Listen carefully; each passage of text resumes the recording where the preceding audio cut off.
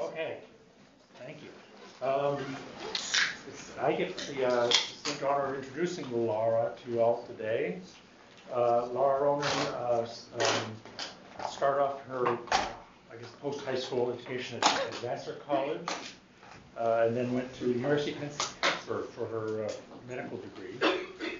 And then she went on to Michigan, University of Michigan for neurology residency by way of, and I love the way this city's spelled, Ypsilanti, so with a Y.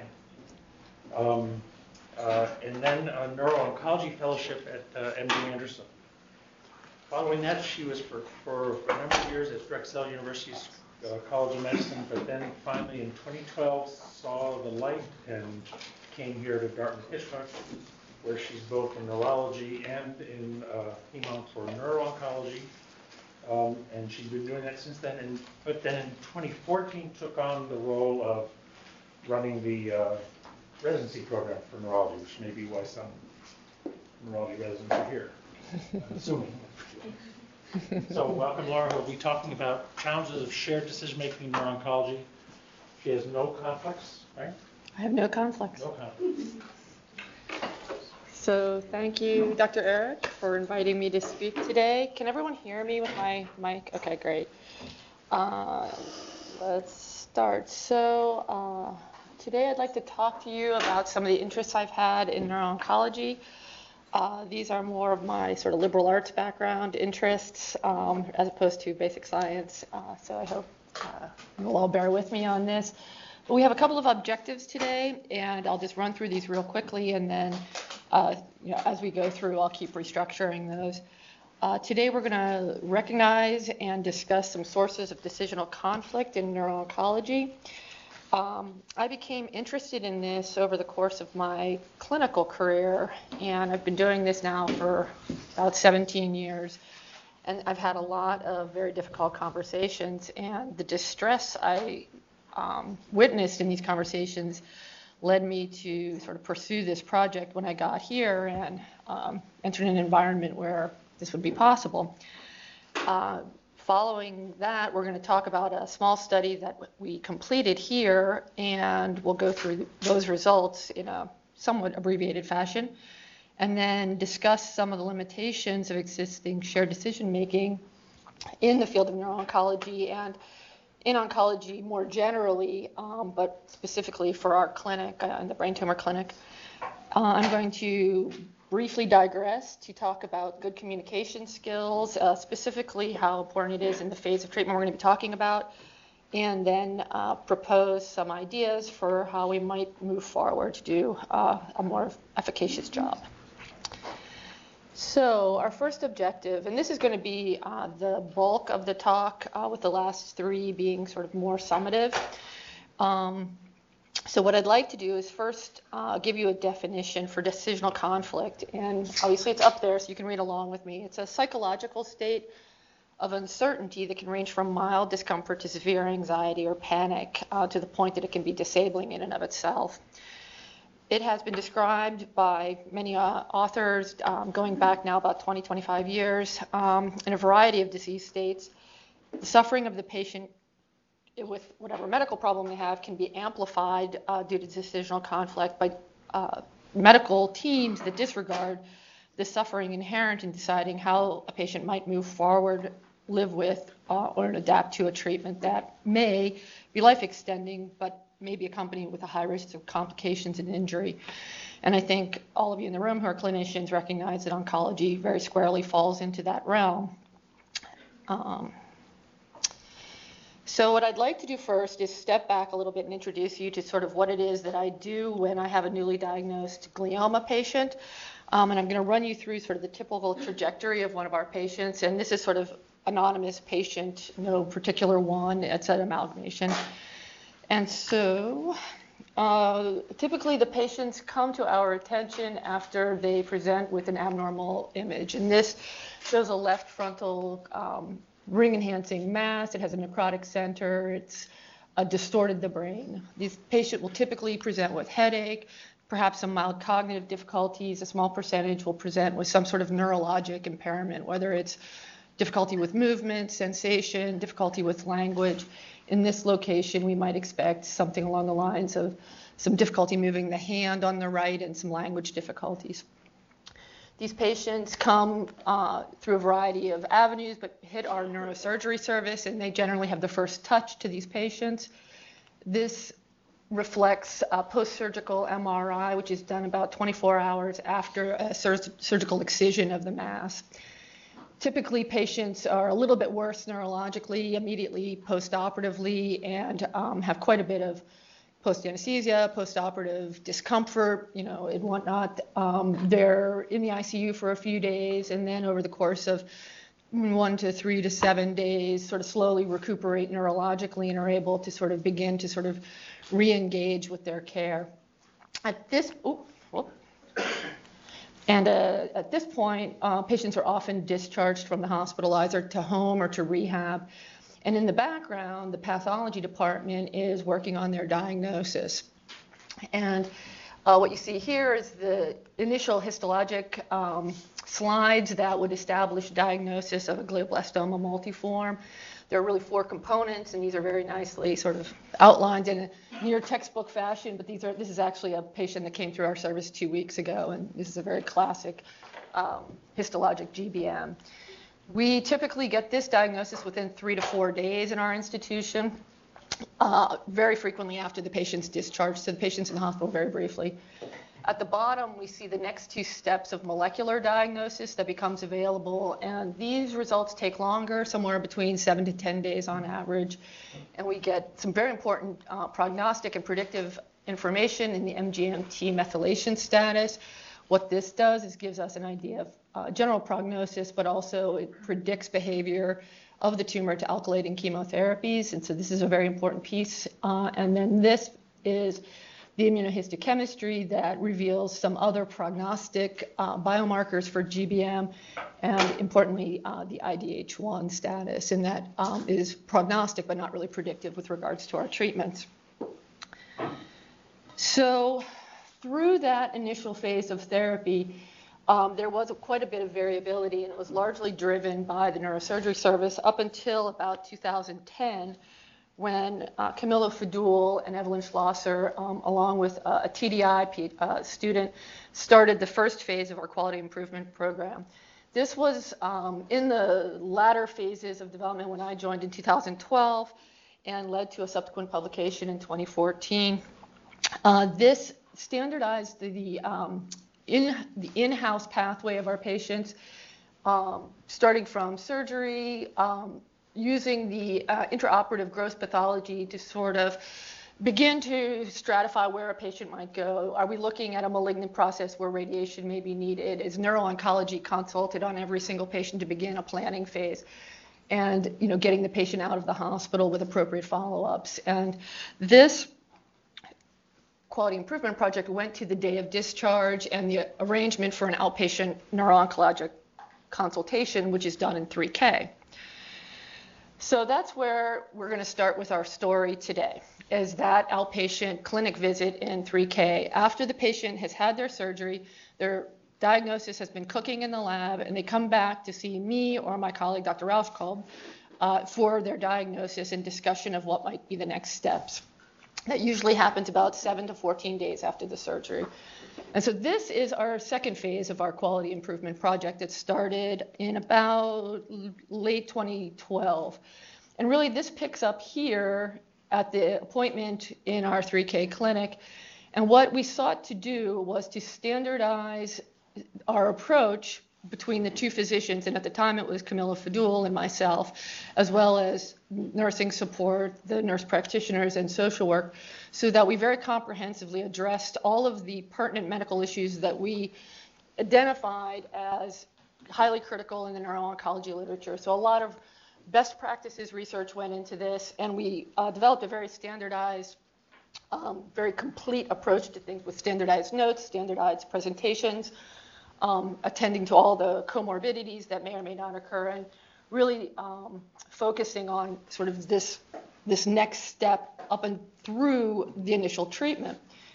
And so as we go through here, I'm having terrible, my vision is terrible up close and far away. But basically what we did is we worked on this piece in here to develop a very comprehensive approach to delivering diagnostic information, discussing the treatment options, so that we very carefully talked about the benefits in a very empiric, evidence-based way. We talked about the risks, we talked about the potential benefits, and we talked about the options. So we started with a framework of what is the standard of care for this diagnosis, what are the options or modifications to standard of care, what other options, including clinical trials, might be available, what other social supports might you need with a social worker in the room at the time, and is any of this appropriate to this patient, or do we need to do palliative care? And so this just kind of outlines sort of the talk, right? So there's a bit of a standard consultation that has to happen for us to deliver this amazing volume of information onto the patients. And so we start with diagnosis. And up until recently, the diagnosis was largely based on the histopathology, but now diagnosis in neuro-oncology is dictated by the 2016 WHO reclassification, which mandates now that diagnosis for our field includes histopathology, immunohistochemistry, and molecular diagnostics. This is a bit of a problem because our molecular diagnostics now can take up to 3 weeks to get back. So now, instead of being able to give full, complete diagnosis, we're giving somewhat incomplete diagnosis with a placeholder for molecular diagnostics, which isn't optimal, and we have a quality improvement project working on that. We then go through treatment options, and this is a cartoon of the standard of care for a malignant glioma. This is called the STUP regimen. This has been the standard of care for this disease state as a general concept since 2005, when it was published in the New England Journal by Roger Stupp. And this came out of the ORTC. It has been adopted worldwide and is felt to be the standard of care. The caveat to this is that this is not curative. And what we've learned in the intervening decade is that some patients have fairly substantial benefit to this. Some patients have fairly nominal benefit to this. However, there are no other options that come close to improving the survival. And for true evidence-based medicine, survival is really the driver. So we'd go through this in great detail. We provide written explanation of everything we say, so it's not just a verbal consultation. They have written, basically verbatim. We go through great detail with this. We talk about the risks. We talk about the common monitoring. We talk about common side effects of both the glioblastoma or the treatment, things like blood clots, et cetera. And then we talk about options, whether to get a second opinion, whether to go somewhere for a clinical trial, whether we have a clinical trial. We have a social worker who meets afterwards, and we give written content. And so the treatment, what can the treatment do? This is a slide from Monica Hagee's paper in 2005 that was a companion paper to what I just showed you. And what this showed is that there is a predictive molecular component that's present in about 30% of glioblastomas, in which the standard of care has a demonstrably better effect. And so in a patient with a methylated MGMT, the median survival is substantially better than non-methylated. And the non-methylated patients, the improvement in their survival, their median survival, is about 1 to 2 months over radiation alone. And this is about 70% of patients. So for the last 10 years, we've known that there is definitely a dichotomy of patients. However, the improvement even here was better slightly than radiation alone, and very few neuro-oncologists would have omitted Temodar in that situation for lack of any better option. Some patients do well at 2 years. About 25% of the patients who are methylated are progression-free and doing fairly well, but this is still felt to be non-curative, and depending on your sort of definition, may in fact be somewhat palliative. And so, because that's still our state of affairs, in my mind, our field for malignant glioma fits an archetypal situation for shared decision making. Really, the treatment options in this scenario are the standard of care, which we discuss, but there's good data now in the literature that modifications and partial treatment or partial parts of the treatment may do just as well in certain populations, the elderly, the unmethylated, patients with poor performance statuses. Clinical trials remain a very viable option because we do not have curative therapies, and the therapies we have really aren't tremendous. And palliative care alone remains an option because we really can't extend survival in any kind of guaranteeable or meaningful way for many patients. And so because of that, one of the ways to sort of fit this into shared decision making is to use that language. And our patients face urgent treatment decisions that confer no guaranteed cure and offer the possibility of significant risks. Brain radiation, chemotherapy are not undertaken lightly, and many patients have very significant morbidity through treatment and afterwards. A number of reasonable treatment options exist, and these are all reasonable options.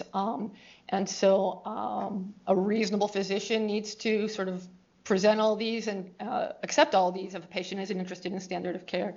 And no treatment at all is a very reasonable option, especially in the elderly. No treatment at all tends to be a very difficult plan to go along with from the oncologist standpoint, I would say in my experience, but it is truly reasonable in this disease state. And so shared decision making, again to use their language, has been espoused as the appropriate model where there is more than one treatment alternative and patient values should determine the optimal choice. And so I guess I'll say the reason I pursued this next part of the talk is that I have bought into this and I believe this. So what we did, and this was a project that Camillo and I started as a side project to the quality improvement project that I showed you, the phase 2 project. And really this was to look closely at the window between when we have the diagnostic talk, when we give the diagnosis to the patient, and that patient starts whatever initial therapy or enters hospice. So it's a very brief window. It's about a week. And what we did is we structured a way to really investigate what do our patients feel their needs are to make a good decision, or that they feel that they would be sharing in the decision with their physicians. And so it was a little bit of a complex study, and it involved a lot of interviews. And so it was a very time intensive for our research nurses, but they performed interviews according to a structured script that we developed out of work by Annette O'Connor in Ottawa. And I'll come back to that later.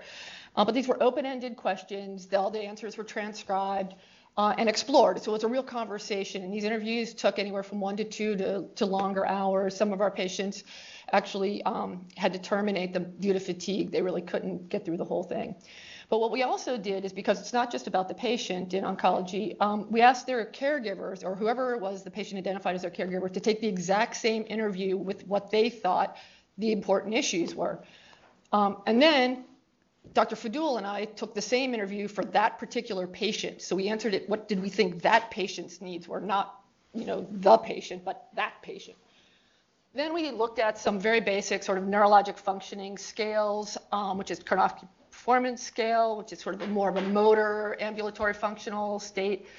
We looked at language, which is the HVLT. We looked at the trail making test, which is a way to look at executive cognitive frontal lobe functions. And then we did some analyses that are validated in neuro-oncology, looking at neurologic quality of life, and that's the MD Anderson Symptoms Index, and then the FACT-BR. And many of you are probably familiar with the FACT-G, which is a general oncology validated screen, but the BR has very specific questions for neurologic disability. So I just wanted to give you a sample of what these interview questions were, so you kind of have an idea. And I know this is like completely hard to read, but I did this on my iPhone, so I apologize. But basically, what I'll read to you is, at this time, you have had a completed surgery for malignant glioma. What do you think the most important decisions that people with malignant gliomas face? So these are pretty general questions. And it moves from there. It says, you have some important decisions. What is the most important part of this? And it's not asking you what treatment's most important. It's what decision or what is most important to you. And it goes through a whole variety of these, and I don't know if you can see it or not, but it's quite lengthy, and it's all open-ended, and it talks about how do you feel when you're trying to make these decisions? What sort of emotional state are you in? What kind of barriers are you having? Who's helping you with this? It goes on and on. And this was a validated instrument that we slightly adapted to brain tumors as opposed to other things.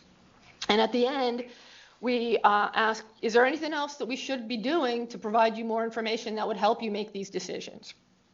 And it's only 4 pages, but it would take up to 2 hours for people. So this was a real conversation that they were having.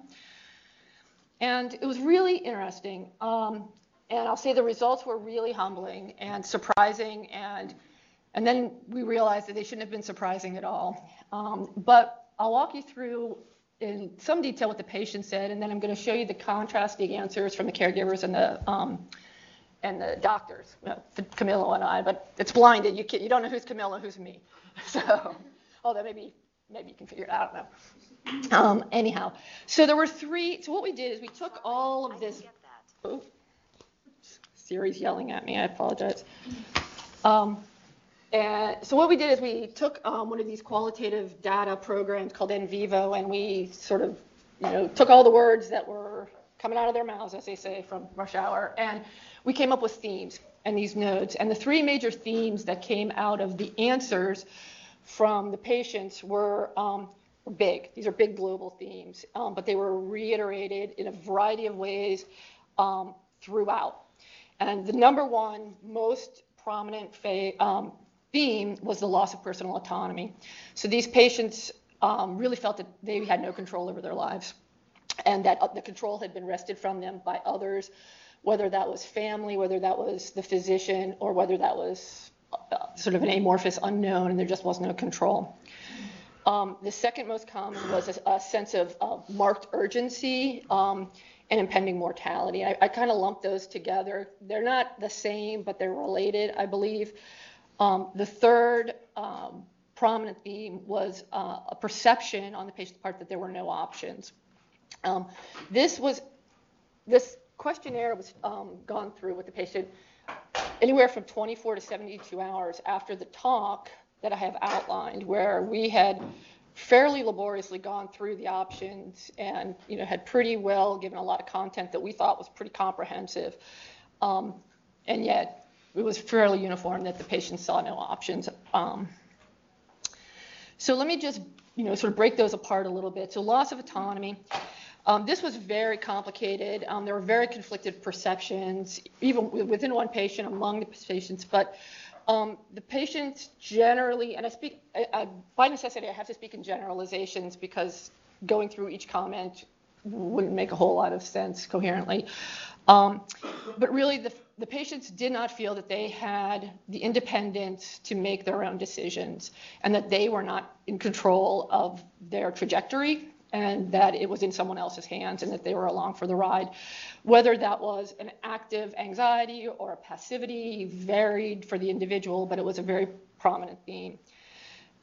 They had considerable conflict that they were experiencing within their family and with their caregivers, that by and large they were not sharing with their family members, but did share with our research nurse.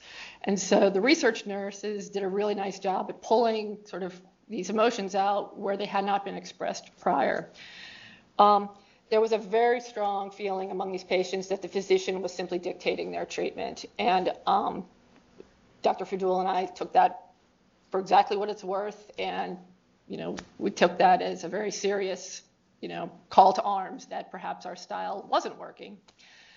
And then one of the, sort of the fourth most common theme was that several of our patients who were not cognitively impaired were extremely fearful that their cognition would soon be impaired. And so they understood that they were losing control and that this might be their last chance at retaining some control over their lives, and they needed to use it wisely and they needed to use it urgently. And so that was sort of a combination of the urgency sense and this loss of autonomy. It was sort of this perceived, like, if I don't make the right decision now, I'll never have another chance. So the sense of urgency. This gets back to philosophy 101 a little bit. And so I think, as I read through this, I mean, what really came out is that these patients were in the middle of a very profound existential crisis that the rest of the room was not experiencing and was just not even aware of, and shame on us, really. So what's an existential crisis, right? So it's anything that challenges your belief about life, death, meaning, purpose, our sense of mastery and potency in the world, the foundations upon which you build your life. These are patients who've just been told they have a malignant brain tumor. This is not a surprise, but the fact that it was everything that was in the room and everything that was in the answers, I guess, was a surprise to us about how pervasive this was. Looking back, it's possible that our presentation technique had something to do with this, because what we learned going through our sort of best practices research when we were doing our quality improvement study was that there's fairly good data out there that if you start chemoradiation for malignant glioma within a month of your resection, outcomes and survival are improved. And so we took that on as a best practice measure, that time to initiation of treatment was an objective, measurable goal. And so it's possible that because of that goal on the physician side, we induced sort of a sense of urgency and a sense of pressure that was perhaps altering sort of what already was present or worsening that. And so the existential plight in cancer has been written about for many, many eons, probably going back to Hippocrates, but it's very real. And I just want to highlight that in our day and age, we talk about the heroic things we're doing and the life-changing things, but also what we're doing is we're witnessing an individual's sort of existential crisis, and just being aware of that is probably a good thing and makes us better empathic doctors if we're sort of on board with it. And so this is from 1976. This is a Hallmark article sort of written about cancer in general and not neuro-oncology in particular. And really, this is a process that people go through. This study really looked at patients through the first 100 days after diagnosis. Our study looked at the first 7 days. But it's severe. And I think part of what we're going to talk about in a minute is that this was so prevalent in patients that it really, the team was on one page and the patient was just on a different page. And when we were talking about our treatment options, because of the existential crisis that the patients were in, the overwhelming sort of behavioral drive is this urge to have to do something. And then the patients were terrified that what they did would not necessarily be the right something. But what were they really afraid of? And they very explicitly told us that they were afraid of not treating their tumor. Makes perfect sense. And what that would look like and what the deterioration from there would be. But they were probably equally afraid of what would treatment look like. And so, what would it look like to have your brain radiated, to take all this chemotherapy? But because it was neurologic, I think there was an additional burden of a sudden recognition that you're going to lose your independence, you're going to be a burden, people are relatively sick in the immediate postoperative period from their craniotomies, and so they really do have a very dramatic shift in their independence. And of course, patients were afraid of dying. I mean, they had just been given a malignant diagnosis. So the perception of lack of options in my analysis of this probably stems from those two things, in that, there's a whole lot of noise. Patients can't hear, they can't attend. We're giving them something, and most of the answers, when we asked about what did the doctors talk to you about, were virtually nil. They could recite just about nothing. They could say radiation and chemo or I'll die. It was incredibly black and white. It was not nuanced in the slightest. They could not tell us anything about it. And I'll go back to the fact that Dr. Fadul and I had really put a lot of work into giving this very, high quality consultation. And I think there are real implications here for informed consent and shared decision making if, there's so much noise. And so, what's informed consent, right? You get the information, you're given the information by your physician, you're told about the risk and benefits, you can weigh those, you ask your questions, the questions are answered so that you understand what's going on, and then you're able to use that information to make a really good decision about moving forward. And in this study with this small group of patients, I was really concerned that maybe their caregivers were doing the informed consent and the patients really weren't able to do it. And it wasn't because they weren't intelligent or because they had whatever informational barriers, just they couldn't hear us. So this gets back to sort of my belief that shared decision making is a good thing and that it's relevant in my neuro-oncology clinic. And so where is it relevant? Shared decision making is relevant where there really is a choice. And so for me, the crux of this is that we want our patients to understand that while there's a standard of care, they're able to make choices about what's really valuable in their lives and how you would move forward with that in a sort of non-judgmental way, and that the families understand that you don't have to do what we're telling you because it's what we say is best. It's just sort of what we have. And my interpretation of this is that despite what we thought we were doing, we really had not achieved shared decision making in these patients. So just to sort of backing off from that, in oncology, we're very evidence-based and necessarily, and it's driven by the FDA, it's driven by the way we arrange our clinical trials based on survival, and I as an oncologist, do focus on survival, longevity, despite the fact that I'm paying attention to the other things. And so effective care, right, strong evidence-based. Benefit is much greater than the risk. Everybody should get this. So what's the example of this that comes to my mind? Insulin in a type 1 diabetic. Not a choice. It is overwhelmingly positive. This is, you refuse insulin, it's not rational, it's not reasonable, it's effective care. Okay, that's one camp. There is virtually nothing in neuro-oncology, in my opinion, that fits into that camp. So I'm just going to put that out there, and that's an opinion. People might argue that. And that includes the standard of care treatment. Preference-sensitive care, on the other hand, says that there's data out there that a whole bunch of different things may be as good. They may be not equivalent. They may not be perfect. But they're all kind of reasonable, and depending on what you want out of this, are very good options. The treatment requires trade-offs, and so you're not asking someone to do something that doesn't have a downside, and our treatments absolutely have a downside. And then values. And so really sort of the sweet spot for shared decision making ideally would be in our clinic if we could figure out how to do it.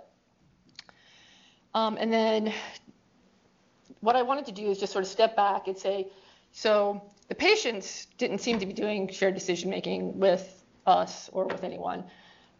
They had a sense of conflict with the physicians, with their families, with themselves. What did the caregivers think? And these are generally spouses, an adult child, and there was one patient who just did not want anybody to answer these questions for him, so it's an incomplete list. But the caregivers felt that the patients were pretty independent. They felt pretty good about it. They thought the patient was making their decisions. So the patient wasn't talking to the caregiver about these concerns of theirs. They felt that their role was to support the patient emotionally and logistically. I think that's pretty evident. The caregivers were, by necessity, I suspect, and by sort of, compensation, very concerned with the practicalities of treatment. There was a lot of discussion in the interviews about the logistics and, well, we have to do radiation, but do we go to the one 25 miles away or the one 55 miles away? And a lot of discussion along those lines. None of the big four themes that the patients discussed came up at all in the caregiver interviews. And the interesting thing that the caregivers talked about that the patients did not talk about was sort of the external pressures that sort of instantly erupt around a family that gets a serious diagnosis and how stressful that was. And I'm not sure I had a great understanding of how quickly this happens to a family. But many of our caregivers talked about this barrage of information that every well-meaning person they've ever met in their life sort of dumps on them, and how terribly confusing it was and terribly stressful. And the caregivers really felt that the team was working better than the patient did. The physicians. And so the physicians, we talked about medicine. We're doctors. We talked about medicine in these interviews. We talked about survival. We talked about how the standard of care improves survival. We talked about weighing the side effects and the options and how you might mitigate side effects and how to do this. We didn't talk so much about pure hospice care as an option for really any of these patients. We felt that the patient was independent. We felt that we were being respectful of the patient's wishes. We felt that the patient was a full partner in the conversation. And we didn't touch on any of the themes that the patients were worried about.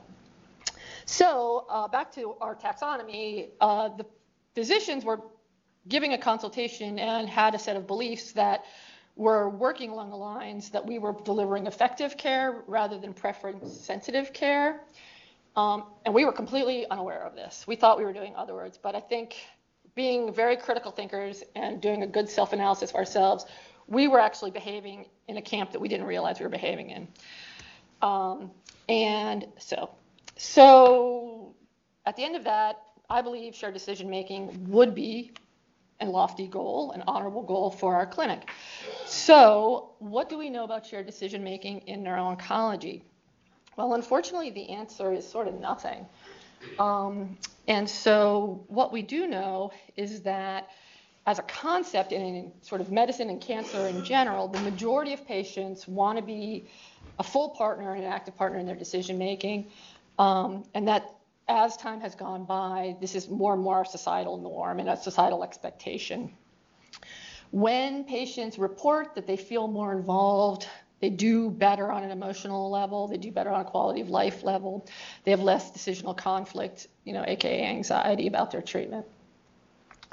And that shared decision-making as a tool to support other medical fields is effective in a variety of ways. There's very good data that information transfer improves with shared decision-making. Patients have more confidence in their decisions, and there's more active patient involvement. So this is a cartoon from Dr. Elwin's paper from 2012, I believe. But it's a very nice cartoon about sort of where I think we are now in our clinic and where I would like to add sort of a space. So the choice talk we give in neuro-oncology in kind of two different ways. But the main one is we do a meet and greet when the patient is in the hospital. So we have an inpatient neurologic consultation. This is your neuro-oncologist, me or Paul Rauschko. We're going to be talking to you about your diagnosis when you come back to the visit. We're going to talk about treatment options. And we kind of lay out that there are options, there are things that are going to do. Your diagnosis is going to dictate what we talk about, but there are options, and we're going to help you through that. So we have sort of this intro talk. Then we have the actual sort of options talk. We give you the diagnosis. This is what's out there. This is what we're going to actually kind of recommend or recommend with modifications, et cetera. And that's the consultation we did our needs analysis around. But what would be helpful, I believe, is some sort of talk after that, walking people through the decision. And that's really sort of the shared decision-making part of it, where the tools that have been developed in that sort of academic space could be very helpful. And then some way to bring that tools back to the physician and kind of have a second consultation. Unfortunately, that's not the way sort of our clinic works. And we don't really have that second talk with people just as a counseling talk. And so that we need to kind of think, how are we going to operationalize that?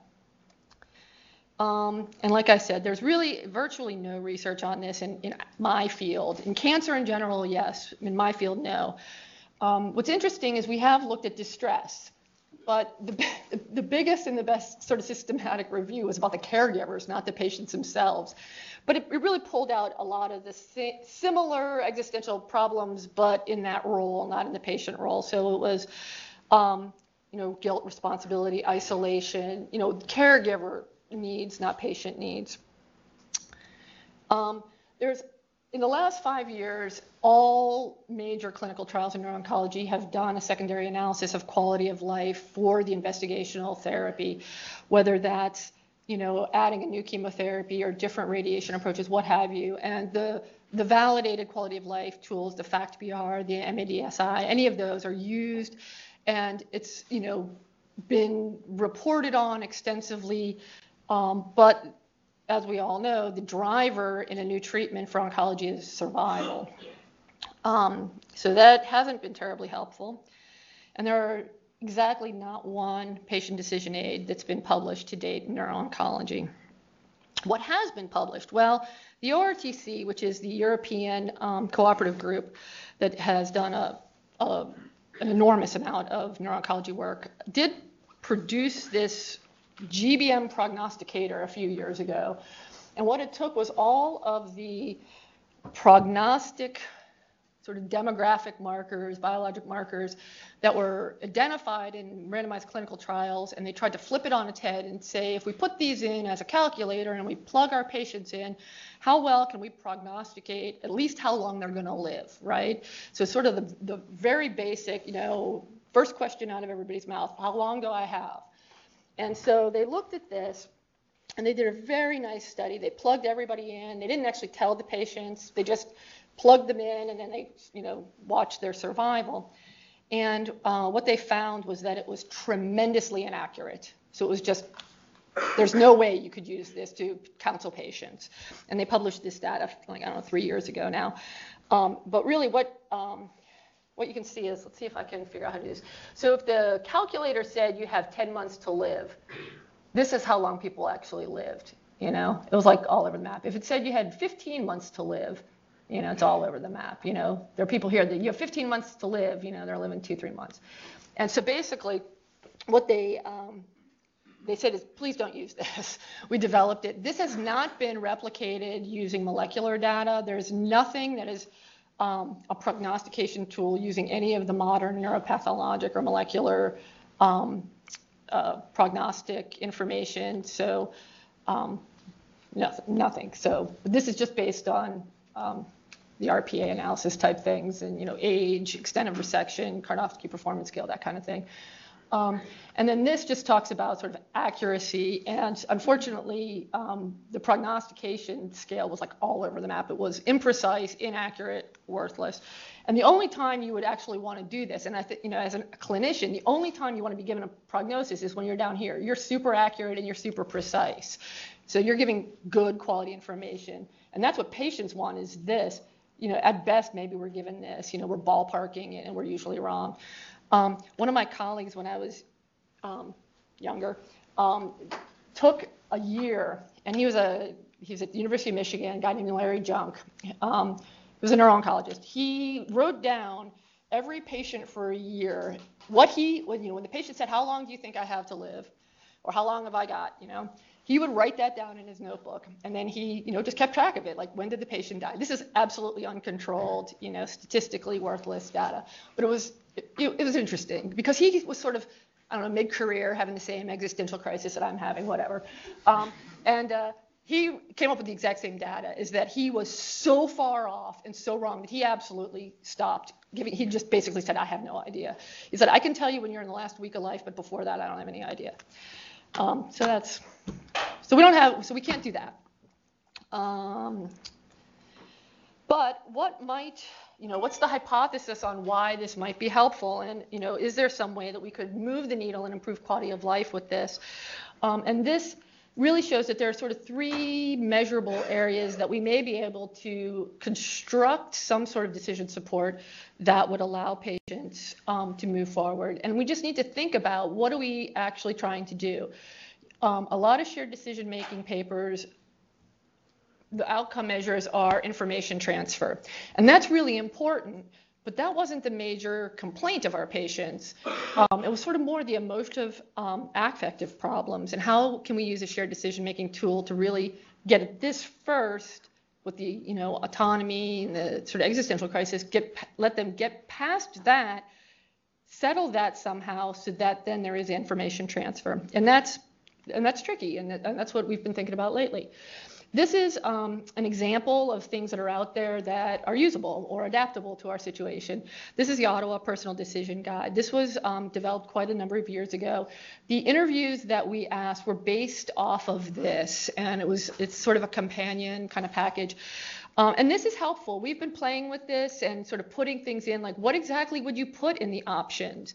How do you deliver that information to improve information transfer, but not to increase anxiety? And so, we've had some discussions, and our teams had some discussions sort of back and forth on what would you put in here and what level of detail and what would actually be useful. This is something that the patient does at home, though. So this is like a homework project. And then the patient would come back in and discuss it. And the problem is we don't have an appointment set up to come back and discuss this. So we'd have to figure out how to make that work. There's a couple of things out there commercially. The option grid, many of you may be familiar with. It is a Dartmouth College TDI project that has been launched nationally. And so I'm hoping to have some discussions to see if this is something that we can use. There's some other private companies, like for-profit companies out there. This is Wiser Care. And it's a web-based sort of video tutorial of what your doctor might tell you if you have early stage prostate cancer. It's not interactive in any way. It's sort of, cute little South Park figures talking about, radical prostatectomy versus radiotherapy versus, active surveillance. But whether even something like that we could adapt to us. And there is one study that, this improves information transfer at least. So we don't have much as far as tools right now. This is where I'm going to sort of tack back to talking about talking. So quality of life in our cancer patients is driven by their relationship with their doctor. There's very good data out there. And we all can fall into very common communication pitfalls. As in my residency director hat, part of my job is to work with residents about being aware of these things and figuring out ways to not do them. And those include, the things that are listed here, basically not listening, lecturing, not allowing the person to talk, not allowing space for letting information settle in. And premature reassurance is one that I think, I think I'm prone to that. I think, it's going to be okay, it's going to be okay. And, and that actually can be counterproductive. And there are skills that are learnable for all of us to do better at this, and myself included. And then there are really key areas that have been identified in the literature where communication is absolutely paramount. And these are intuitive. It's, the first time you meet somebody, the first time you give them bad news, the time when you're making anti-cancer decisions, enrolling someone in a clinical trial. And actually, the one that I've always found most interesting is when you finish treatment. That day that you finish your initial treatment and you're going to let somebody go back to their non-chemotherapy filled life. That's a really hard conversation for a lot of people. And this is really important. And how do we incorporate good communication with some of these tools that we talk about for shared decision making? And what are the communication barriers that I see in our clinic? One is just sort of modern medicine. We have a lot of patients, and we have a limited time to talk to patients. And someone in the middle of an existential crisis isn't going to get over it in 15 minutes because I have to get to my next patient. And how do I do that? I talked about this, that the standard of care treatment window for maximal benefit is discrete. It exists, and we want to try to keep people, on task and, kind of moving them forward. And so we do kind of, rush the process a little bit because we're trying to do the best for someone. And then this is a more recent problem, and this is, I had alluded to, is that now with the molecular testing, it's taking us quite a bit longer to actually get our definitive diagnoses, and this is slowing our process down. Pre-existing psychological states, and unfortunately when we meet people we don't really know what those are most of the time, and so it's sort of a black box and we're not sure where to start or how to help people for that.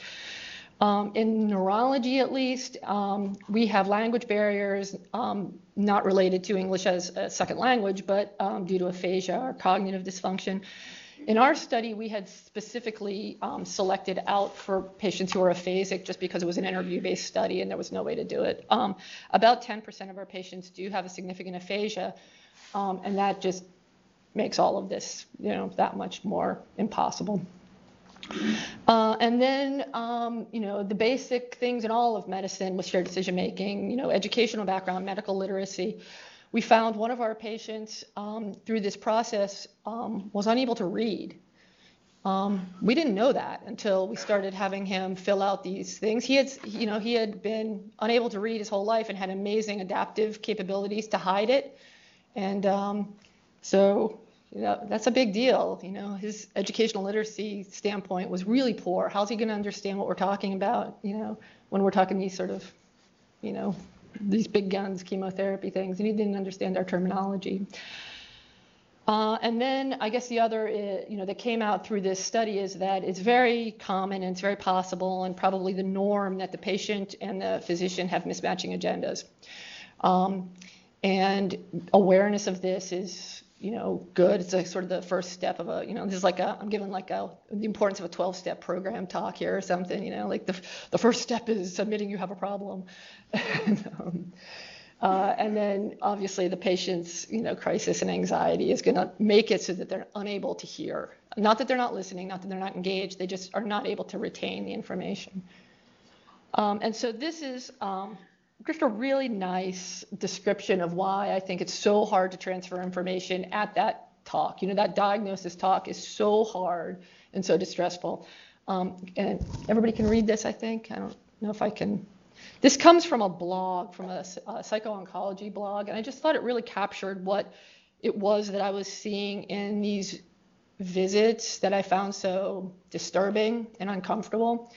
And this sort of gets it pretty right, I think.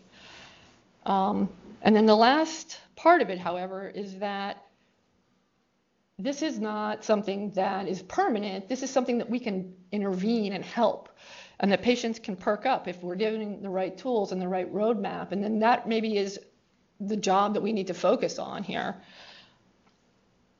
If everybody's done, raise your hand if you're done. Okay, all right, so as we're getting to the end here, my last objective is to propose novel communication approaches. And at this, feel free to have a better idea than me. I don't have the answer. This is, what can we do with our current approach? We have this binder that we give to everybody. It's a big binder. It's old school 3-ring binder. It's super low tech. It's got a ton of information in it. And right now, we're doing a little bit of a questionnaire QI project to see what, is this helpful? What should we do instead? Should we be using new media? Can we take that content and put it in new media so that people actually use it more? Is there some way to use my DH?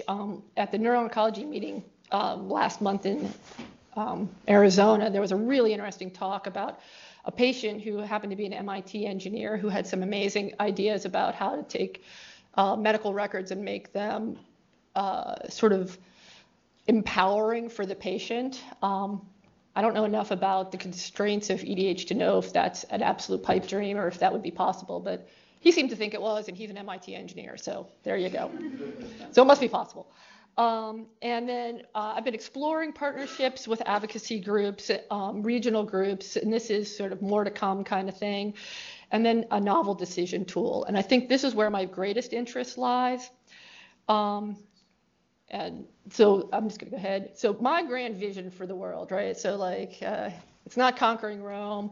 It's what I think would be great and that I would love to be able to offer my patients is something that they control. Okay, so it's a tool that the patient decides where their access point is, how basic, how complex, when, where. So they can take it home, they can use it, whatever. The patient's in control.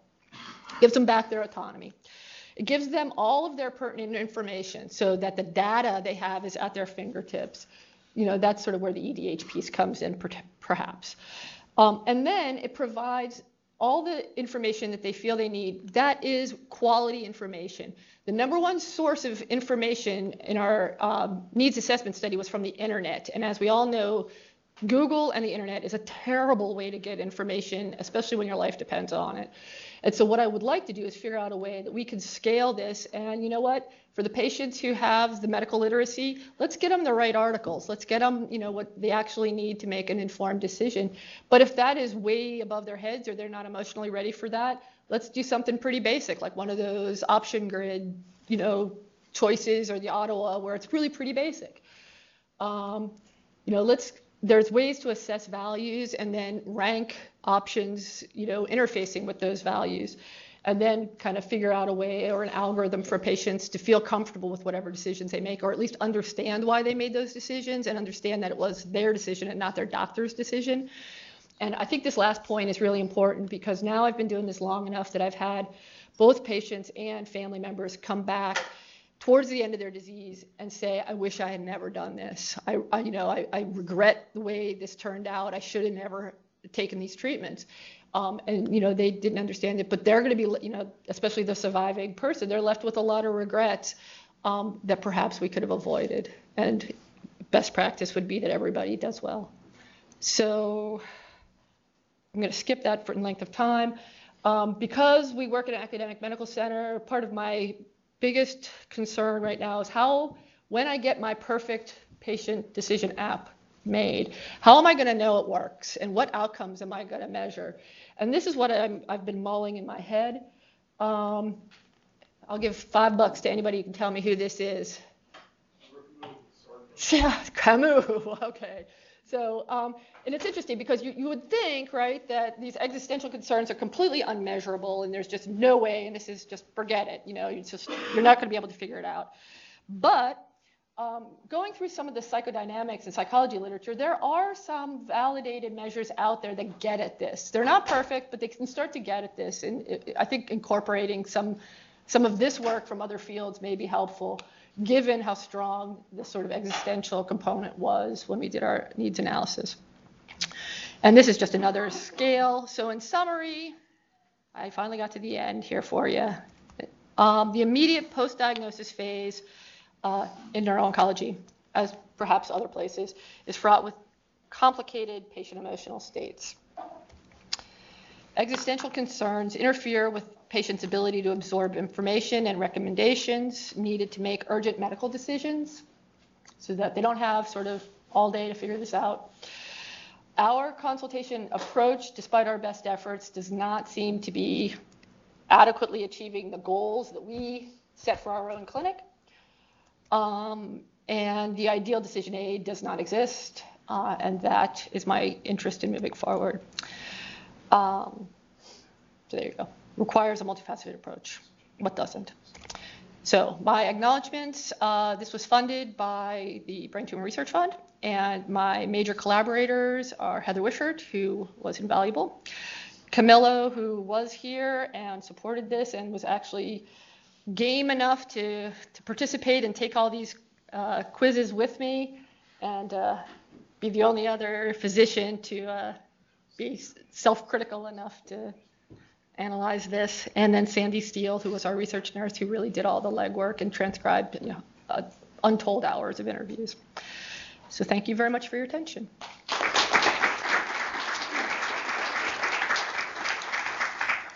There's a little known rule. Do you have a question? If you have time. Well, I was just going to say, the little known rule is that if you run out of time, you will not be able to do that. Then the speaker has to take you out for a drink. All right. Well, sure. You go ahead and do it. Well, I can handle that. Yeah, so great, very interesting.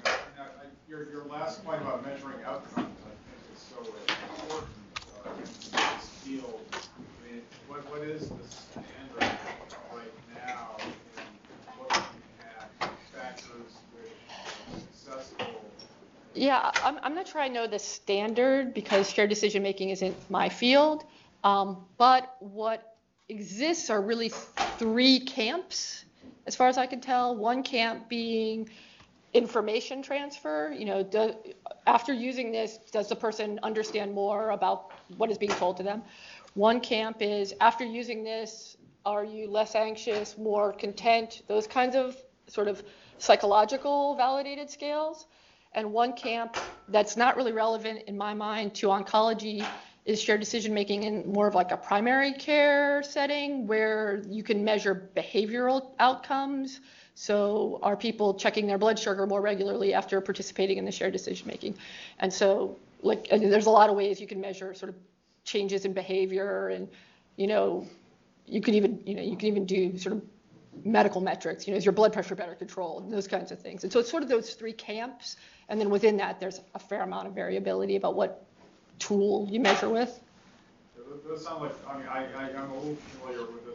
Those sound like more like short-term measures of success of decision making, but I guess I'm more focusing on what are the outcomes you want in the mid to longer term. Across the remaining groups. And that's hard. We initially envisioned this project to come back and re-query people at the time of their first recurrence and then the caregivers after death. That didn't work so well. Coming back at those moments wasn't really feasible. And so that's going to take some more thought. We had sort of thought through this sort of, is there a way we can do like a look back, satisfaction with care, satisfaction with your decisions. But at the end of the day, because of just how difficult this disease is, it was just really intrusive to go back in and kind of do these queries again, and we just let that go. So, thank you.